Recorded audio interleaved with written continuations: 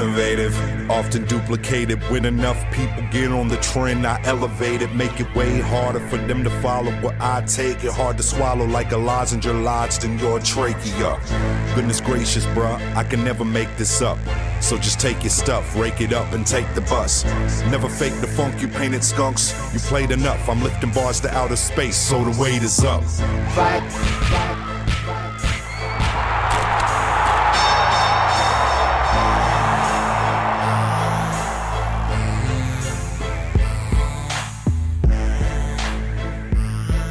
WHUP LP, Hillsboro, North Carolina, the center of the known world. This is the Cage Side Concussion Cast. I am Jeff Shaw. I'm very excited to have Chrissy Linzy, my good friend, one of the owners of US Grappling, live in the studio. Chrissy will join me both for the news segment, recapping the results of yesterday's US Grappling Greensboro tournament. As always, an excellent experience for the competitors. But will also join me for the featured interview where we talk about some of the history of our favorite grappling tournament organization, about some of her favorite road stories, some of the people involved with US Grappling to make it happen, and some of the folks that have grown up with US Grappling over the more than 10 years that they have been in operation. Very excited for that.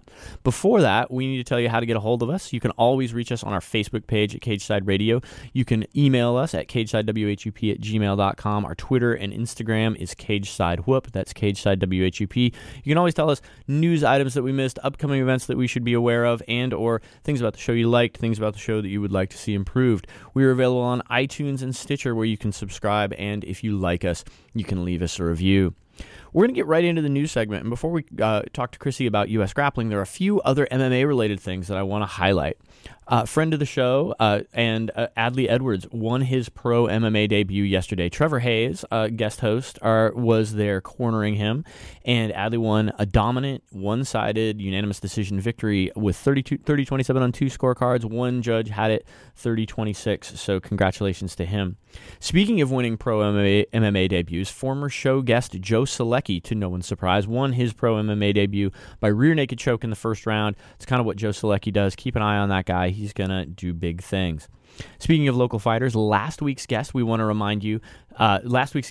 Seff, we want to remind you, fights along with three of her TFTC Academy teammates, fights next Saturday in South Carolina in Spartanburg. That's November 5th. You can either go visit and buy tickets from Sammy Seff, or you can get the live stream. We will post information on the live stream when it becomes available. And finally, it's pro MMA debut season. We really want to get this guy back in the studio. One of our most popular guests, one of the most positive contributors to the local scene, CJ Murdoch, is going to make his pro MMA debut November 5th, his long-awaited pro MMA debut. CJ is going to... I've talked to him when he was back in town. He's back in town for a little bit. We want to get him and ideally his brother Josh Murdoch into the studio at the same time to help hype that fight.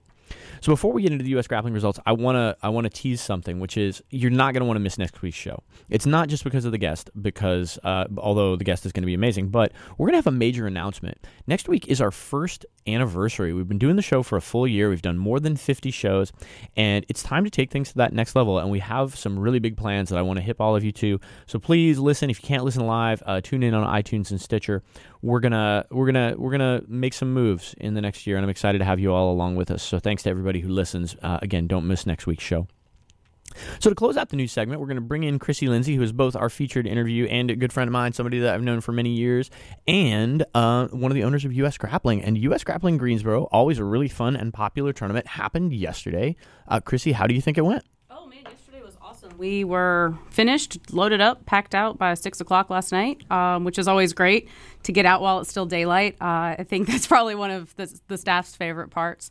Yesterday was a really good event, very smooth. Our referees, our staff is just amazing because it's just everybody wants to do what they can for the whole community. You know, everybody works really hard. They take really short breaks, and it's just awesome. We have people that come from all over to work the events, to compete at the events.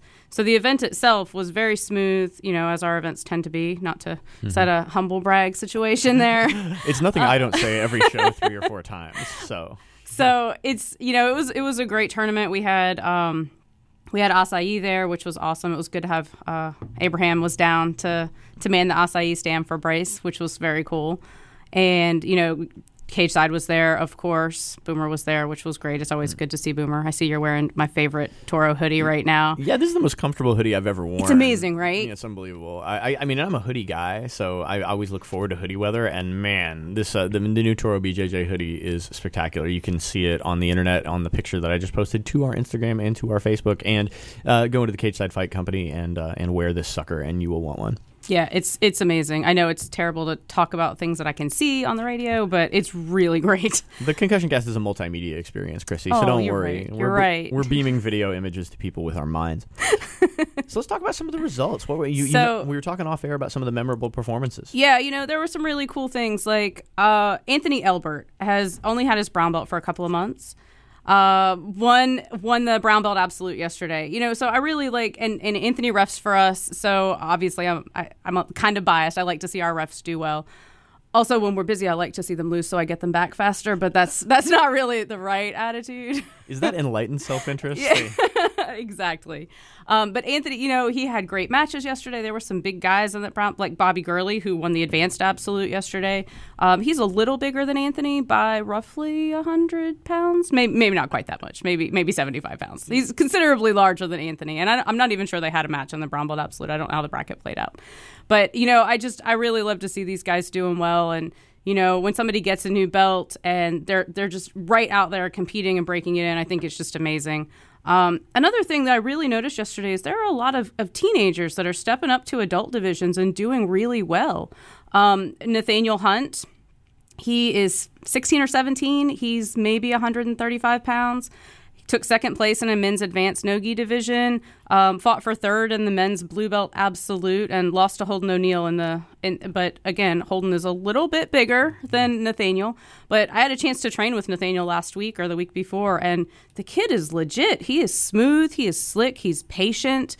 It's really it's just so impressive to see these kids. And then you've got, girls like Alex Wynn from up in DC coming down, and she works for us. She works super hard. She works all day. She got up yesterday morning with her family at 4 a.m, drove down to Greensboro so she would be on time to help with the event, competed, had some great matches, won the women's blue belt absolute.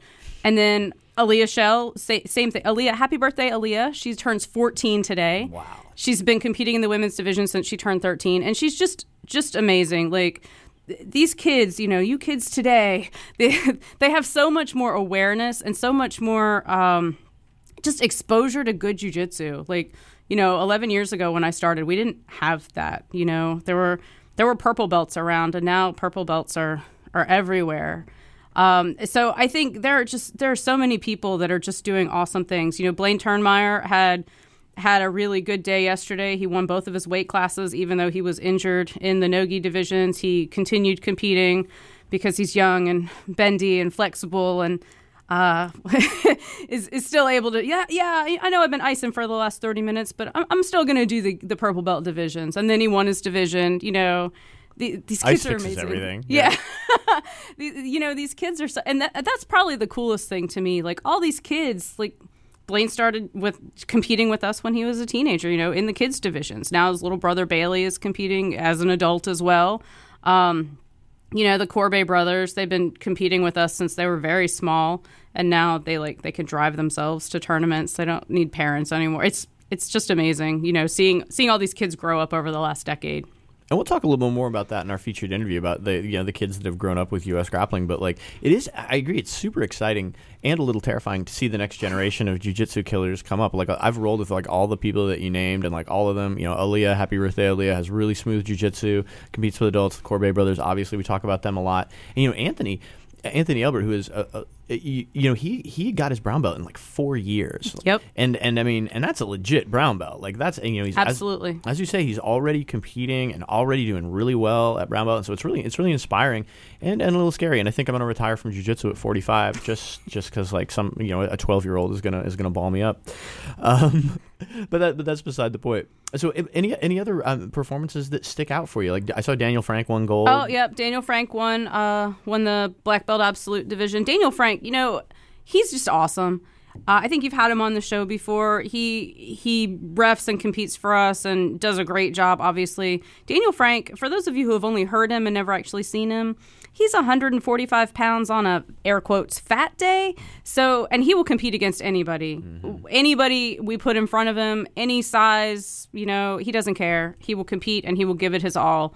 And makes no excuses, win, lose, or draw. He makes no excuses for his performance, And it's really inspiring to see. It's really awesome. He's just fantastic. Yeah, and it's terrific to see him having success. And like nobody grinds harder than Daniel. When I went up and trained at Revolution for a week, I made a joke about like, and while I'm here, I'm going to train all the time. I'm going to do more classes than Daniel Frank, and everybody just had a good chuckle about that.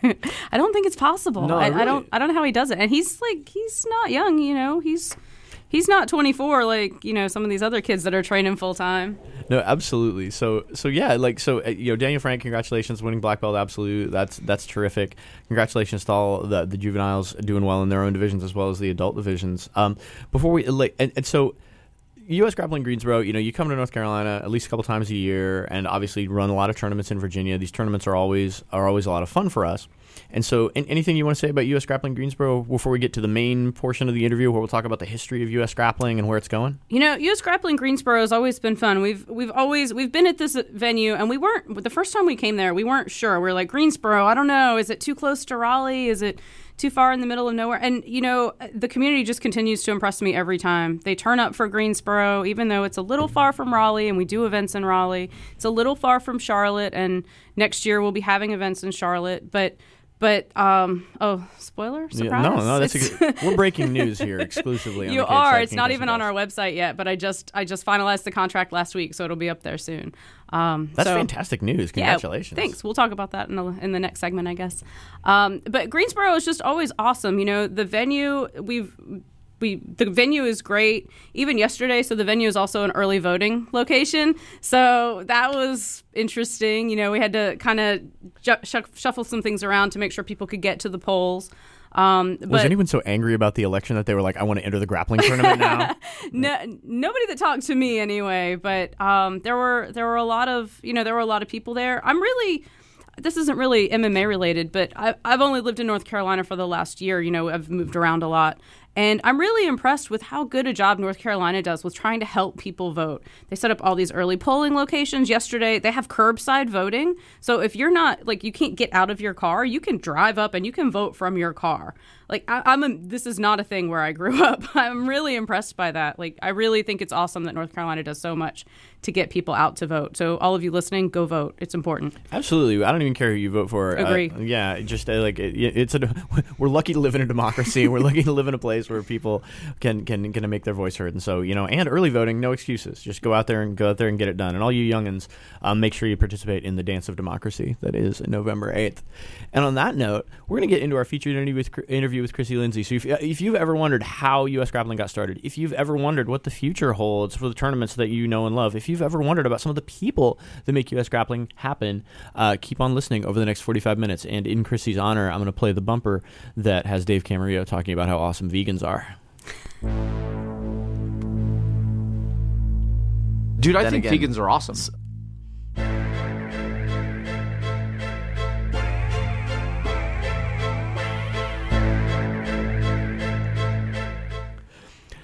So now we're going to get into the meat of it. What was the first time that somebody mentioned U.S. Grappling as a possibility, that said, hey, I have this idea for a tournament organization? So it actually started more as an accident. Andrew Smith, one of the other owners of U.S. Grappling. So U.S. Grappling is owned by Andrew Smith, by my husband Brian Linzy, and by me. And back in 2006, some guys were going to run an MMA event at the Showplace, which is now a Roses, I believe, in Richmond, because they're building new Roses. Who knew? So at this fascinating place called the Showplace, and they asked Andrew to help run a jiu-jitsu tournament during the day before the MMA event that night, because they had the building for the whole day, and they're like, we'll just get some people, we'll have an event. And I was training then. I was a white belt. I'd been training maybe 6 months. And Andrew mentioned it to me. We were already friends. And I was like, oh, well, here's some logistics things that I think you're probably going to... I'd been to one Whopping Jiu-Jitsu tournament at this point. I had seen one tournament, and I was like, well, here's some things you're probably going to need, like paper and pencils. And not that Andrew wouldn't have thought of this, obviously, but my brain immediately goes to solving logistical problems. So Andrew and Brian and I started kind of helping Andrew organize it and making brackets. And Brian and I had a pretty big house at the time, so we became like the unofficial jiu-jitsu hotel. Like there were a lot of people that slept in our guest room, on our floors, on our couches in the early days. It was crazy. Would this have been 2005? This would have been 2006. April of 2006 was our first event. That was East Coast Grappling Championships. That was before we were U.S. Grappling. That happened in 2007. So we ran a few East Coast Grappling Championships. Andrew and I went up to Delaware to run the Diamond State Games for somebody else. Later, we acquired that name, and we now own the rights to Diamond State Games. And that kind of happened over the years. The same with Grapplemania. We used to run that event for somebody else, and then we just kind of bought the name from them and kind of took it over to run it as our own thing. So back in 2006, we were kind of running these events, and we would go around to all the gyms in Richmond and pick up all of their tatami mats, like the 3 feet by 5 feet mats or whatever they are, and we would label all of them. And we had these complicated spreadsheets that laid out where the mats would go when you put them back. We would number them all, like whose gym they came from, and then we would have to lay them all out, and then we would have to pick them up and then go put them back in the gyms on Sunday. It was a much more exhausting weekend before we had our own mats. So that was pretty crazy early days of. So you actually had to borrow mats from individual gyms, yes, and then return them after the tournament. Yes. Wow. Yeah, it was wild. And that's, that really says a lot about the community. Those gyms, they were not the same affiliation. They weren't our affiliation even. They were just different gyms that wanted a good event. So we kind of grew to be bigger than an event that could run before an MMA tournament. And Andrew and Brian and I really believed we could do something a little better than the other tournaments we were seeing. I had a friend tell me a story about a tournament that he went to a few months ago. His division was supposed to be at noon, and he got to compete at 6 p.m. So, and those are the stories we were hearing way back in the day. My old instructor, Clint, went to a tournament in, I think it was Ohio or somewhere in that Midwest-ish region, and he competed at 2 a.m. Like, they had told him to warm up, a dozen times throughout the day. He was supposed to compete at 1 p.m. And just, things just kind of kept going sideways. And we're like, I know we can do this better. And that's kind of how we started. We really wanted to have an event that put the grapplers first, that focused on, the people that needed to coach their students. We want them to get to compete first so that they can focus on themselves and then focus on their students. So that's why we run advanced divisions before beginner divisions. We really try and think about, as grapplers, how do we want to be treated? It's not on our website. It's not published. But if you get hurt or if you get sick and you can't compete at our event, send us a message before the tournament and we'll refund you. That's how we want to be treated. So that's what we do for our competitors. And I think it's really important to remember that you are a grappling organization run by and for grapplers. And listening to you talk about how it started makes that all clear. You were a white belt when this got started. Andrew would have been a blue or a purple belt? He was a purple belt, just about to get his brown belt. Andrew actually got his brown belt the day I competed in my first tournament, which would have been February of 2006, maybe. Mm-hmm. Right around then. And I think some of the horror stories that you mentioned of being told to compete several times, competing hours later. I think everybody competing today who has competed in multiple tournament organizations has a story like that. My division was supposed to go at 3 and it went at 7, and things like that. And it had to be when y'all started much worse because there was no competition. And when we had Andrew on the show, he talked about having you'd have to wait a couple of months to compete in a tournament. You might have to drive 6 to 8 hours, and so if you do that, and you're supposed to go at 6 o'clock and they say, well, you're actually going to go at 2 a.m, what are you going to do? You're going to hang around. Right, you're going to hang around. You've driven so far, and all your friends are there, and everybody's tired and hungry because you're afraid to eat, because what if you actually are up next, So everybody's tired, everybody's hungry, but you have to stay because you've driven so far, and you probably weren't going to get your money back then. Yeah. A lot of events are much better about that now than they used to be, or allowing you to have credit for a future event and so on. But yeah, when I first met Andrew, he was traveling, 3 weekends a month to go compete somewhere and driving far. I think, we were kind of making a joke about these kids today, when we were talking about doing the show the other day. But people today are like, oh man, that's an hour away. I can't drive an hour to do a tournament. And, the first tournament I competed in, I drove to West Virginia. I drove 6 hours to compete. And there were 3 women at the whole tournament. And we were 120 pounds, 150 pounds, and 180 pounds. And we had one division, and we all grappled each other. And it was great. We had a good time. We had, and I'd been training like 3 months, and they'd been training like 2 years and 3 years. So it was cool. We had fun. I got a takedown, which was my only goal. Like, I just wanted to make sure I scored points. So my whole goal was to get a takedown, and then I win no matter what happens, because I wasn't experienced. And of course, they're both teenage girls. So, that's, one of them was getting ready for an MMA fight. I was just like, great, I'm terrified now.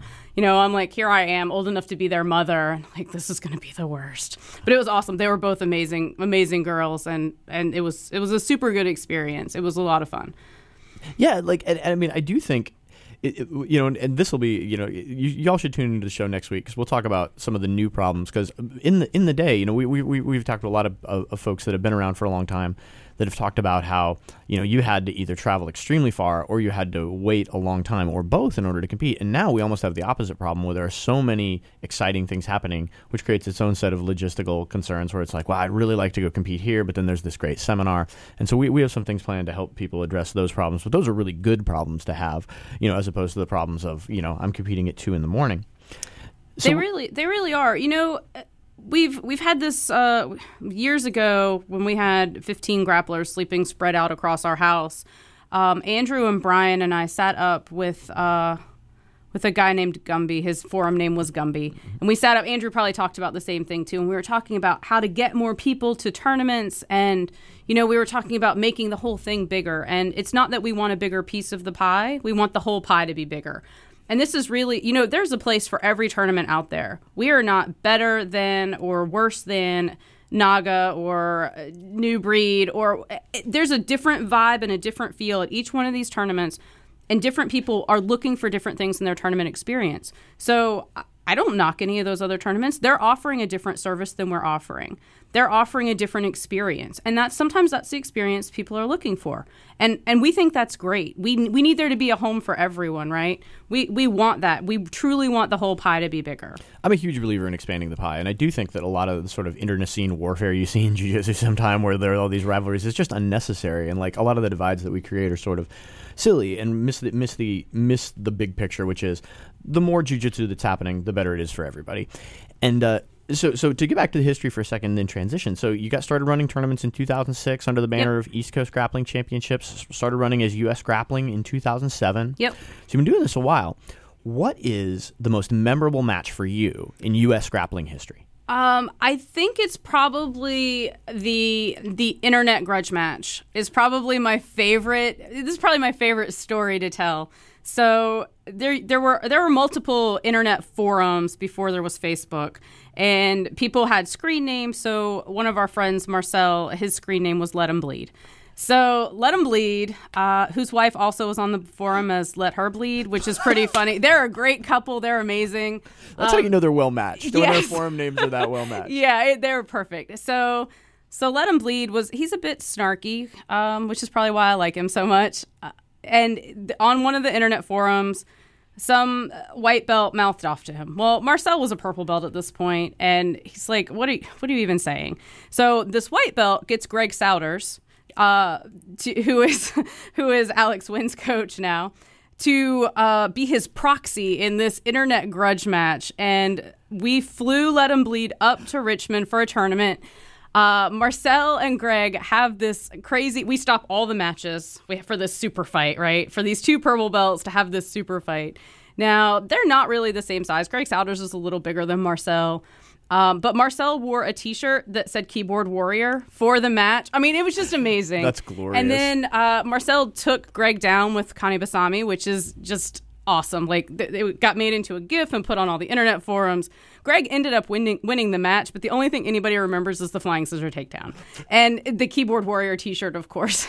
And this to me kind of embodies what U.S. grappling was, really. Like, and we still want to be. We want to feel like the community grappling tournament, no matter what city we're in. We know the people in the cities, and, you know, I know other people's birthdays in other cities, not just Aaliyah's because I live here. She's going to be so sick of hearing her name by the end of this show. Yeah, we got to get her in the studio with John sometime. You should do that. That would be amazing. Yeah, I've talked to John about coming on the show, but they should. Yeah, so consider this an open invite to the Shell family. You guys should come in sometime. Should definitely bring Aaliyah for sure. So that's an incredible match. Like, you know, even the short time that I've been doing jiu-jitsu comparatively, you know, we talk about a lot of legendary U.S. grappling matches. We talk about Andrew versus Nakapon submission amazing match, even though it was ruining my statistics. Which we will get into later because both Chrissy and I are spreadsheet stats nerds, and we'll talk about some of the statistical breakdowns of submissions at U.S. grappling tournaments, which we've done research into. But I want to give you the opportunity to say, like, any other memorable matches that stand out to you. You know, there was another match at one of the Diamond State Games with Brian McLaughlin and Ryan Hall. I don't remember what belts they were at the time. They're both obviously black belts now. Brian McLaughlin had come down from New York. This was back when Ryan was at a different gym, and somebody had put up $1,000 for this match to happen. And Brian McLaughlin beat Ryan Hall in the match. It was a great match. It was amazing. It was another one of those, we stopped all the action and everybody watched it. And Brian McLaughlin, like, he was handed the $1,000, and one of the people that we had at the venue that day was a woman that was trying to raise money for domestic violence. And, like, her son does jiu-jitsu, and she was there, and, you know, that's kind of part of the community thing we want to do. He's like, I don't want this money. I just wanted to have a fun match. And he took the money and gave her $1,000, and she broke down in tears. You know, like, that's the whole community vibe that we just continue to see, and I think it's just amazing. Another that is truly incredible, and what a great memory. And you know, so we've talked about some of the big names that have competed at U.S. grappling tournaments in the years over the years. A lot of people that are real badasses that folks know about. One of the things that we hit on in the news segment is you've also had kids grow up with you effectively in the 10 or 11 years you've been doing this. And you named some names, but can you talk maybe a little bit about what it's like to see kids that you saw as juveniles now suddenly be in the adult division? And not only in the adult division, but, like, working for us, you know? Patrick Trinidad is a brown belt in Virginia Beach. He trains at Coastal where DeAndre and Gavin train. Patrick had been coming to our events for a long time as a juvenile, and I remember we were in Patrick Henry in Richmond, and Patrick Trinidad handed me a card with his own name on it to pay for his registration. And it blew my mind. I was like, how is this happening? How are you an adult now? And, you know, I think he's like 23 or 24 now, but he's been coming to our events since the very beginning. And seeing all these kids grow up, you know, I think that's why our kids divisions are so important. You know, when you look at Slav and Alin's kids, Max and Mia, they compete constantly. They do an amazing job. They train hard. They work hard. I mean, it helps that Bagels is their coach, I'm sure. But there are so many other kids like that are just out there training hard. And there are little girls like Summer in Virginia Beach, a little bit Christina Lynn in Virginia Beach. Just these kids that work so hard and train like there was a kid doing lapel guard, this like a 7-year-old or something. I'm like, that wasn't even a thing when I started jiu-jitsu. Somewhere Jake Whitfield's ears just perked up, and he's angry now, and he doesn't know why. But on a different note, I do know the emphasis that you all put on the kids events, and one of the ways that manifests is substantial referee training. Like, some of your kids refs are some of the best and most conscientious folks, because that's so important to be able to protect the kids, have them have a good experience while at the same time doing that safely. And I know you put a lot of emphasis on referee training, and so maybe you can talk about that. Yeah. So we are kind of a little crazy in a good way, I think, about referee training. You should make shirts instead of by grapplers for grapplers, a little crazy, but in a good way, we think. Yeah, that's probably appropriate. So we want, to us, every match matters. It's not, oh, that's just a white belt match. Oh, it's just a kids match. No, you know why? Every one of those people paid money to be there. Every one of those people trained hard to be there. They cut weight, not kids, I hope. They've done all the things. They're eating right, and they're there to have a good experience. So to us, the table workers and the refs and the staff, it's so important that they understand all of the process. So we start with before you can ref a single match, you have to have worked tables. At least 3 events, and ideally, we want people to start working tables when they're white and blue belts. And we want to start grooming them to be referees at that point. By the time you're ready to be a ref, you've worked tables and kept score and time and dealt with brackets for so many matches, you already know how to do score. And then it's just a matter of going through and getting out there and doing it. So once you've worked tables, we do a referee cert. They're about 6 hours. Jarrett Church usually runs them. We have a whole process we talk through the rules. We do a very in-depth rules meeting. And then we do some group scoring. We watch some videos of some matches, and we do some group scoring of some trickier matches. And then talk about why the score is the score. We talk about some matches that have some illegal things in them, or we talk about whether or not these certain scenarios were slams. And we go through why they were or why they're not. Takedowns are really tough, especially if it's a high amplitude throw. They look really scary sometimes. And sometimes people get hurt from a legit legal takedown. So when you're looking back on it, you're like, oh man, that guy's unconscious. But so it was probably a slam, right? Well, no, not necessarily. And that's a really tough thing for referees to decide. So we want to do as much as we can to prepare them for situations like that before they're actually in it with live customers, right? And then we have some mock matches, which are always a lot of fun because the people that are grappling in the mock matches, we kind of set them up with some fun scenarios to make sure that the people are ready to score them. So I definitely want to talk about how this creates a regular cast of traveling staff for you guys, because I think a lot of the people that work at US Grappling are part of what makes it special. But before we get into that, I want to tell my stories from I did 2 ref certifications because I wanted to be sure that I was ready to ref for y'all. And during and you've just reminded me of a couple of the mock matches that I had to score. Now, a lot of times, there are guys that will mess with you. A little. Just a little bit. And my 2 favorite mock matches that I had to ref were right at the end, and John Bagels Telford and DeAndre Corbet had been there the whole day. So everybody's a little tired, and these are some of the last matches. And I'm scoring, and I'm intent, and I'm focused, and I'm like, gotta get this right. It's because mock matches are serious business, and if I screw this up...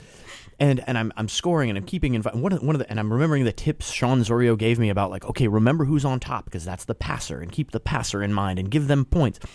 And I'm confident that I've scored the match correctly. And then I look at there's a scrum where Bagels and DeAndre are they're all tangled up in this funky position.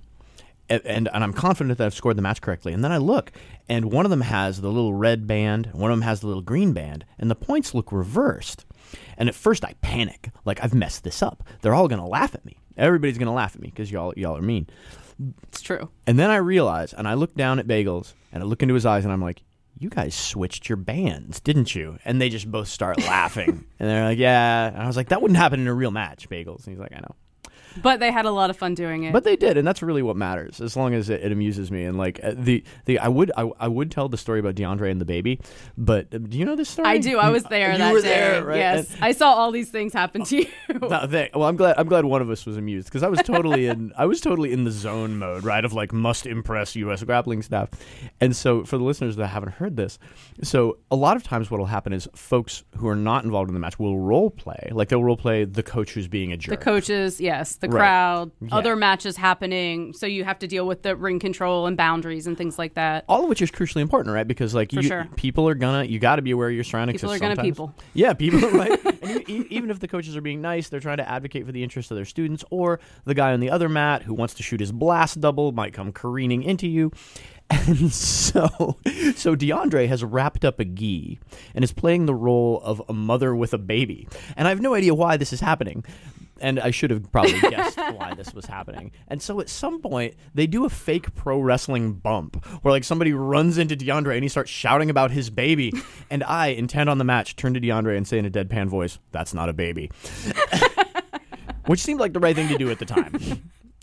But anyway, like it was pretty hilarious. I mean, I'm sure it was funny and it was funny to me as soon as the match was done, and I could recognize the humor. At that time, though, I was like, I must figure out if this is a takedown or a slam.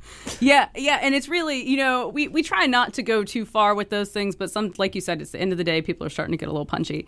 They've grappled a bunch of matches, and we do kind of go over the top a little bit to make the point that you have to keep everybody safe, not just your two competitors. You've got to keep the two competitors on the next mat safe, your other referee. You can't let your guys do that blast double into the referee's back either. If he can't see them coming, then it's just a catastrophe, right? Absolutely. So, we talk a lot about the ref wall where two refs stand back to back, and we do it with the kids matches, we do it with adult matches, and it's super important for the referees to be just hyper aware of where their competitors are and where the next sets of competitors are to keep everybody safe.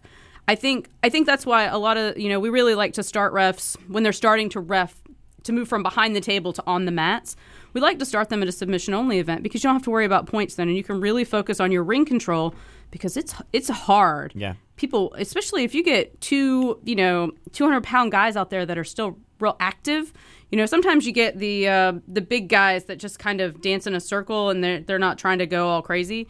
But then you get those guys that are just like trying to drive each other through the tables. Mm-hmm. It's really stressful.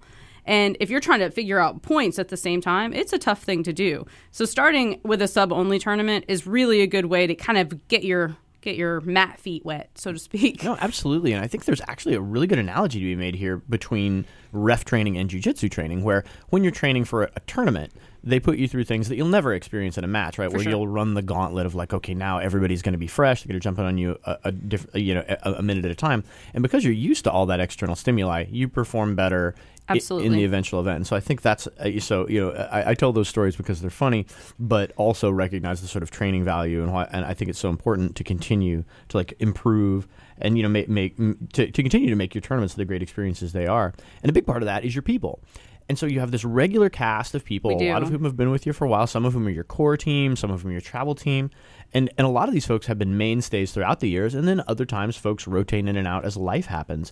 Who, other than the owners, who do you think are some of the most instrumental people that have been with you, that have been key to the success of U.S. grappling? John Telford, Sean Zorio, Bev Wong. Those three right now, They are the heart of U.S. grappling right now.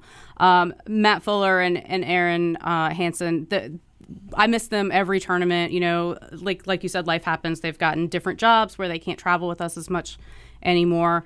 But they were all key in the beginning. Mike Bird has been to so many U.S. grappling events and done so much work for us over the years.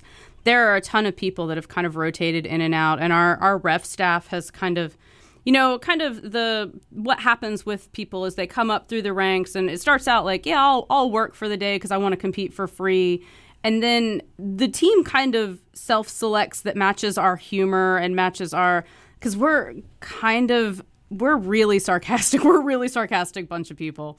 So no, you're not. So people kind of self-select that want to be around that type of humor. And want to be around and work really hard and know that we're going to feed them eventually, but sometimes it's a little later in the day than we'd like. And, we always have food for staff, but we have to kind of rotate people in and out. And they all do it because they want to be part of the community, not the U.S. grappling community, the larger jiu-jitsu community. Bobby Gurley came up to me at bracketing yesterday and he said, I really want to start working with you guys. I want to really give some stuff back to jiu-jitsu. I want to be more involved in this community. And, that's really awesome. And that to me is the biggest part of it. And that's kind of how people get on the travel team. You start performing really well. You're the guy that sticks around to load the truck even though you don't have to. And then we're like, hey, you've been doing a really good job. Do you think you're available to come up to Richmond for this weekend? We'll put you in a hotel Friday night, whatever. And come help us set up or help us tear down Saturday night. And you can drive back Sunday morning or... what would be great is you stay on Saturday night, go to Open Mat at Revolution on Sunday, and then drive back after that. So people get a little more community feel. And that's really how we kind of get to that point. And it really is, we just have an awesome staff. We have such an amazing team. The table workers, everybody really works so hard to make sure people have a good experience. And I think that's just really telling about the people that come to our events and that we surround ourselves with.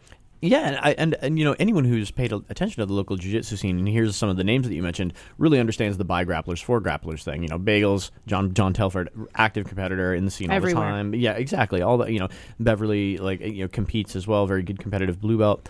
And so I'm wondering, and we talked about this a little bit before the show.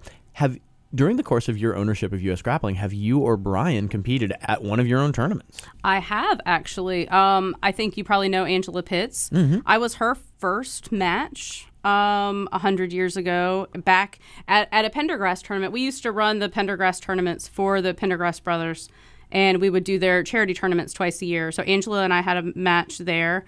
I haven't competed since 2009, but I competed at a U.S. Grappling event in 2009. Alex Wynn actually asked me yesterday when I was going to compete again, and I told her after she gets a purple belt. Yeah. But by then, Aaliyah will have a blue belt, and it'll just be downhill for me all over again. Yeah, no, it's like the shoulders are like you get your shoulders get relaxed, and then they tense right up again when you see the kids coming up. Oh, but yeah, terrifying. Yeah, right. I'm just glad Anthony Elbert's not in my division. I'm like whenever people, I don't really think about belts, but I'm like I look down at the purple belt and I'm like I'm good. Yeah, this is nice. I like it here. That's how I feel about my blue belt. So which I've had for it'll be 9 years into December. Yeah, you're one of the longest tenured blue belts, and so I want to talk to you about your own grappling career and what sort of your goals for training right now. Do you set those goals? Right now, I just try and get to the gym. I have a day job. I have U.S. Grappling. I am kind of managing the day-to-day of the Green Gi, so I don't have a lot of time. I would like to spend some time with my husband when I'm not working. My day job, I'm usually in the office before 7 in the morning. I try and be home by 6 at night. And I'm trying to get to the gym at least once a week, but it's hard. So I haven't trained consistently since I started working for my current job in 2012. I had knee surgery back in 2011, so I had taken a lot of that year off to try and avoid knee surgery. So I was doing a lot of weightlifting and CrossFit and things like that. To try and strengthen up my knee to avoid having knee surgery, and turns out I made it worse, and then I definitely needed knee surgery. So I had knee surgery, and then I started a new job where I was traveling a lot, and that makes it really hard to be consistent, but I miss it so much, and I'm trying to get back to the gym. I'm going to the beginner classes because that's about what I'm ready for right now. I've offered to give the blue belt back, but evidently that's not a thing. That's not a thing, especially not a 9-year blue belt. There's a lot of mojo in that belt. So I'm really trying to be more consistent and training because I really do miss it. I miss being on the mats, and I actually enjoy competing. I'm not great at it, but it's kind of like bowling to me. I'm okay with not being great at it because it's fun anyway, which is a big mental leap forward for me because I had a lot of years of if I'm not good at it, I'm not doing it. I'm just not. So it's a good personal growth thing, I think. Yeah, most definitely. And we talked about belts a little bit, and I want to give a shout out to somebody who just got his brown belt. It was Todd Levin, who I know has worked with you a bit in the past. Yes. And what are the do you want to talk about the Todd Levin nickname or? Creepy Todd. Yes. Oh, Creepy Todd.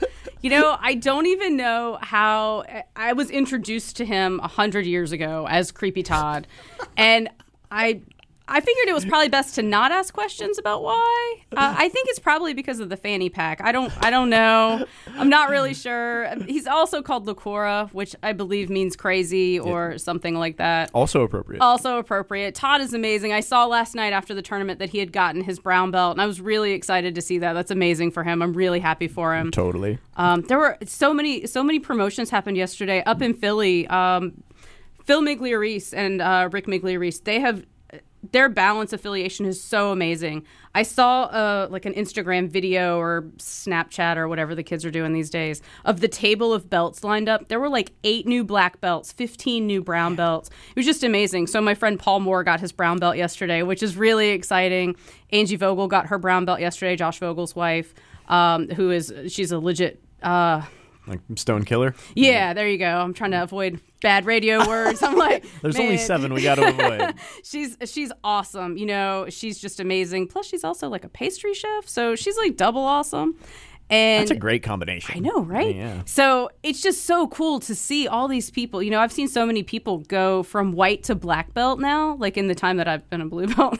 Like Liz Sussin. Liz Sussin got her black belt last week. I remember when she started jiu-jitsu. It's amazing to me. Like, it's just amazing to see people kind of grow up in this community, even though they were adults when they got here. It's so cool. And I think it's so amazing every day to just get to be part of this and truly be around so many awesome people that just, like, they're so excited to see you when you get to the gym. It doesn't matter if it's been 2 weeks or 2 years since you've been there. They're just happy you're back. In your head, they're judging you, but they're really not. They're not. You know, it's been a long time for me, and I do some silly things that not even a brand new white belt would do because I just don't remember everything anymore.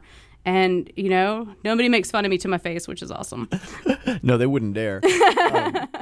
So in the time that you've been doing, you talk about watching people grow up in jiu-jitsu. What do you think are the biggest changes you've seen in the local jiu-jitsu scene and in U.S. grappling since you've been doing this? Man, the caliber of jiu-jitsu is so much better now.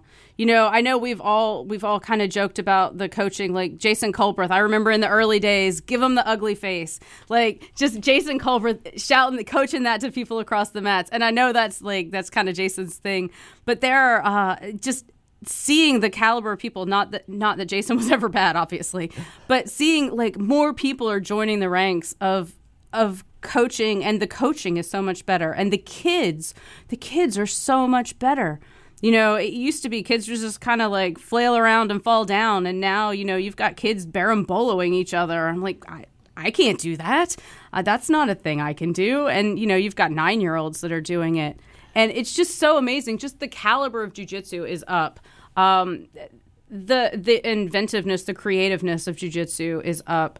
And, you know, new schools are popping up all the time. And seeing people that we knew as blue and purple belts now running really successful jiu-jitsu programs. Like we talked about Greg Souders a little bit earlier.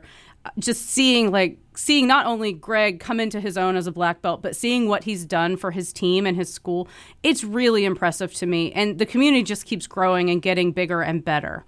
And that to me is just, it's fantastic. I really love seeing it. As do I. And so how has U.S. grappling reflected that? Like, I know you've done some technological stuff that has improved life for folks, and maybe you could talk about some of the logistical stuff that you've done with U.S. grappling. This was some of the biggest changes for your tournaments. You know, we try really and keep up with technology things. You know, one of the things that we started doing very early on was accepting credit cards. This wasn't a thing at other tournaments. So people were like, "What? You have a credit card?" And at that point, we had this weird little USB thing that you'd have to like find on the table and swipe a credit card, and you had to have this weird thing. Now we have like the square stands and the square readers. We have software for our bracketing. So we've really eliminated a lot of bracketing mistakes by using software. And we actually have somebody building us new bracketing software right now to make it even better.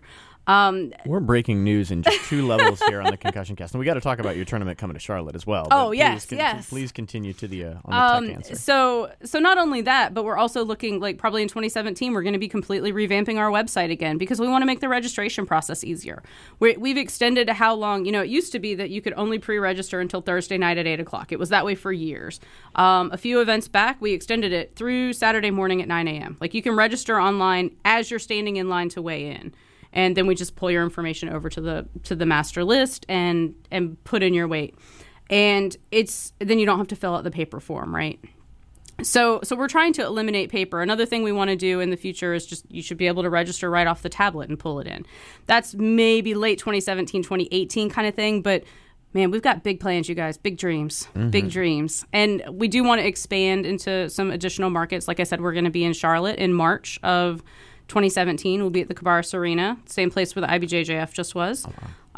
So bring your phone chargers because I heard there's not a lot of signal in there. Yeah, zero signal. Tried Facebook Live. It was brutal, but the arena was nice. It was a really good place to hold a grappling tournament. So so that'll be in March. Yep, that'll be in March. That'll be up on the website in the next few days, actually. So you mentioned that you're adding locations, and obviously I'm personally really excited for Charlotte. I think that there's huge market there. They have great jiu-jitsu, a lot of great gyms in Charlotte, and I think you could definitely get folks from the Triangle to roll out there for that tournament. You've gone as far north as Rochester, New York. That's right. As far to the west as Milwaukee. Yeah, Milwaukee. Milwaukee, Wisconsin, the first town in America to elect 2 socialist mayors, which I learned from the movie Wayne's World. But and as far south as Orlando, Florida. That's right. Are there aspirations to expand geographically and go national, or are you just adding particular targeted cities that you are like, this place needs more grappling tournaments? Yeah, we do a lot of research on the local events that are in a specific place. Our flavor of submission-only grappling is really popular. People are really interested in it. So we would really like to get our submission-only to more places. We are looking at new cities for next year and 2018 as well. We would like to expand. I would like to do something. Most of our staff is based in North Carolina. Beverly is in Richmond. And, we have people that are up in D.C. that travel with us. David Porter is a good example. Mm-hmm. Alex Wynn, obviously. The guys from Virginia Beach. So we try and keep it within a reasonable drive to where we can get. You guys have probably seen, USG truck team. So we try and make it to where John and Sean can get there in a reasonable amount of time in the truck with the mats and the gear and everything. Chicago is tough. We've been to Chicago several times. We did Milwaukee once. That was our very first event as U.S. Grappling, actually, back in February of 2007. We kind of collectively don't talk about Milwaukee because it was so cold. It was actually what time of year was it? February. Oh boy. It was one of the early events where we were still before an MMA show at night. Mm-hmm. So we had set up and breakdown. We had to do all of that before the MMA show could start. Someone stole Andrew's shoes. I'm sure it was a mistake. People's shoes are just around. Andrew didn't have backup shoes. It never got above 13 degrees the whole time we were there. And we all thought, Milwaukee, we're going to be in a great beer town. And this is going to... So we would ask the locals for what's a local beer? And they're like, we got this Milwaukee's Best. And so there was not this craft brewery mecca that we thought we were going to be arriving in.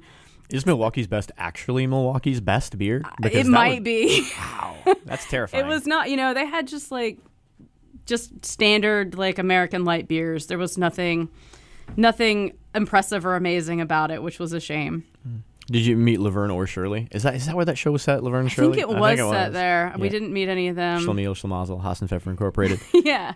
So one thing that listeners may know about, definitely know about me and may know about Chrissy, is that we both have data. And we did some breakdowns of the 2015 statistics of most common submissions at U.S. grappling tournaments. And I know you keep data on submission-only most common submissions. We do. And so I'm wondering if you can break down for us what those most common submissions are, and then talk about what, if anything, was surprising to you when you reviewed that information. So it's always fascinating to me.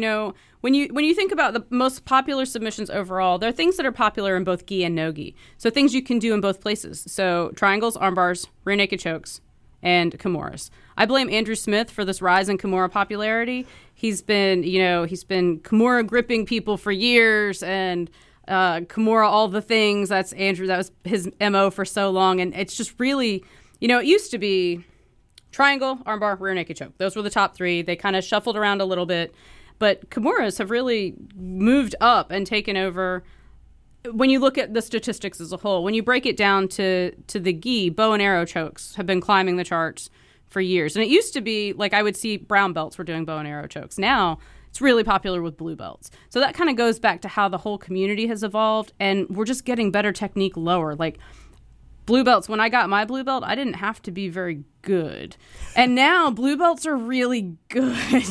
So they're much more clean. They're much crisper. They have much better technique because they have access to so much better information. The old DVD sets when I first started, there were 4. And now there are hundreds. And there are DVD sets on one specific move. Back then it was, here are the 40 best moves for jiu-jitsu, and it could be anything. I think another thing that's really changing people is how classes are taught. They're much more structured now. It's not just what the instructor saw on YouTube that afternoon or what they feel like teaching. It's actually kind of mindful, and you're seeing schools kind of grow up. But back to your your data question. Sorry. No, I think that's all really valid, and we will get back to the data question, but your points are super accurate from my perspective in that, like, it's an art to teach, and, like, developing a curriculum. It really is. It's so important. Yeah, and, like, and we mentioned Daniel Frank, Daniel prepares lessons plans, which a lot of instructors do, and that wasn't common when I started jiu-jitsu. Me either. And learning how to convey information in that way and proceeding thoughtfully about what is the best way to take this information and give it to the student is super valuable. And another thing, and I'm interested, this dovetails with the data question, there's a lot more information available about leg locks now. And so when you evaluate your sub-only data no-gi, have you noticed a big rise in leg locks over the last few years? Actually, no. People are always surprised. They're like, oh, man, I don't want to do heel hooks. Well, heel hooks are a very small percentage because you have to think about, if you take the whole no-gi data set, the only people that are allowed to do it are advanced men and advanced women, not even 30-plus advanced men, because we took a poll of all of our 30-plus competitors and we asked them, hey, do you want the same rule set? And the overwhelming answer was, we want the same amount of time, but we don't want any twisting leg locks. Mm-hmm. Because, frankly, guys over 30 want to be able to go to work on Monday morning, not on crutches. Mm-hmm. And it's just a different mentality. So a lot of people over 30 drop down to the adult division if they want to play leg stuff, as somebody put it yesterday. What? I can do leg stuff down there? I want to do leg stuff. So that made me really happy. Like, people get excited when they can do that. But we don't see, there's not a huge rise, and there's not a huge injury correlation to heel hooks. I see a lot more people icing elbows than knees. I completely agree with that. Like, and I do think a lot of it is, and I wrote about this on the blog this week, that, a huge part of the fear of heel hooks is just lack of exposure and lack of experience, where it's like, what happens if you don't tap to a heel hook? Well, you get injured. Well, what happens if you don't tap fast enough to an arm bar? Exactly. You also get injured. Yeah. So I do. I'm, as you know, an old purple belt, and so often I will drop down to the adult division just because, hey, if I feel like playing leg stuff, which should also be a t-shirt, let's do some leg stuff. Then that's an option that US Grappling offers as well. And you do offer, as you mentioned, 30 plus. Adult division, you have juvenile divisions, and all of that available for competitors. So is there anything that I haven't asked about that you wish I would have asked about? You got a favorite road story you've always wanted to tell, or something that you wish people knew about US Grappling that you don't think enough people know? Oh, I think, we kind of touched on it before, but we didn't really talk about kids refs. Like, you mentioned it very briefly, and then I kind of swirled us around away from that. But I want to come back to that because I think it's so important. Our most experienced refs are our kids refs. First, kids are squirrely. They move fast. They are not like your 220-pound white belt dudes who are going to be slow. Or they're not like advanced men. People think, oh, the most experienced ref should be on the advanced men. No, you know why? Advanced dudes know to hold still and get their points. Mm-hmm. Beginner dudes and kids, they just keep moving the whole time. So the other thing that we put on our kids refs is the ability to stop a match. We have in the adult divisions, we have the grown A-word man rule, right? So we don't tap for you if you're in an adult division unless you're a juvenile competing as an adult. We expect that you know enough to tap and get yourself back to the gym on Monday night because that's really what we want to see. But in the kids divisions, kids are bendy, right? Mm-hmm. We don't know how bendy each kid is. They have different levels of flexibility, different levels of experience. So there's a lot of pressure on our refs to make sure that they keep those kids safe. And I think, sometimes parents are mad because we've stopped a match. Oh, his arm bends further than that or whatever. Our goal number one is to have your kid back in the gym on Monday night every time. And we don't really apologize for that. We want those kids to have a good time. We want them to be safe. And those kids refs, that is such a hard job. And the guys that do it, Bagels, Sean, CJ, Daniel, Jarrett, David Porter, the guys that do that stuff, it is hard. It is really hard. If you guys see a kids ref, thank them. Give them a cookie, something, because those guys bust their butts to make sure your kids have a good experience. And I don't think they don't get nearly the credit that they deserve. It is a tough job. I totally agree. I would way rather ref an adult match than a kids match. And all the guys you mentioned, like, super committed to jiu-jitsu, super committed to knowing technique, understanding points, and most importantly, as you mentioned, keeping the kids safe because, we don't know always how far an arm is going to bend, and we don't want to find out the hard way. Absolutely. Yeah. And, all those people that I mentioned, except Bagels, they're all black belts. Like, these are the people that we have reffing our kids. And, Bagels has been around forever and teaches an amazing kids program. So I think that's probably the biggest thing that I want people to understand, that we take kids' matches really seriously, and we really kind of go over and above board to make sure that they have a good time and a good experience. What is, in the 2 minutes we have left, what is next for U.S. Grappling? What's the next tournament you all are running? What is the next thing that you want folks to be aware of that's on the horizon for you? Submission only in Richmond in December. It's so exciting. That's always a huge sub-only event. We're at this big venue now. We outgrew Patrick Henry, and as much as we love supporting the wrestling program there, we just had to move to a bigger venue. So we're at the State Fair in Richmond on I believe it's December 10th, but as I'm saying it feels like the wrong date, but I'm pretty sure that's the right weekend. The second Saturday of December, and we have this huge venue now with tons of parking and a huge room where we're all together, and it's sub-only for the adults. Points still for kids, of course, but man, that submission-only event is so fun. We'll have several hundred competitors competing sub-only all day, and it's amazing. U.S. Grappling submission-only tournaments are some of the best around. It's true submission-only. You step on the mat, and either you give up or you don't. Chrissy, I've had a blast talking to you. We will post we'll post a link to Submission-Only Richmond if you want to register. We'll post some data that Chrissy talked about if you're interested in seeing what the most common submissions are. And Chrissy, I just want to thank you again for coming into the studio. Thank you. This was awesome. It's so much fun to see you, as always. It's always great to see you. It's always a blast to learn about the history of the local jiu-jitsu scene. So, folks, we are going to get on out of here. We will be back again next Sunday. Please tune in next Sunday. We're going to have a major announcement and a really exciting guest that you are not going to want to miss. This is the Cageside Concussion Cast. Get at us on Twitter at CageSideWhoop or email us at cagesidewhoop@gmail.com. I am Jeff Shaw, and we will see you next Sunday.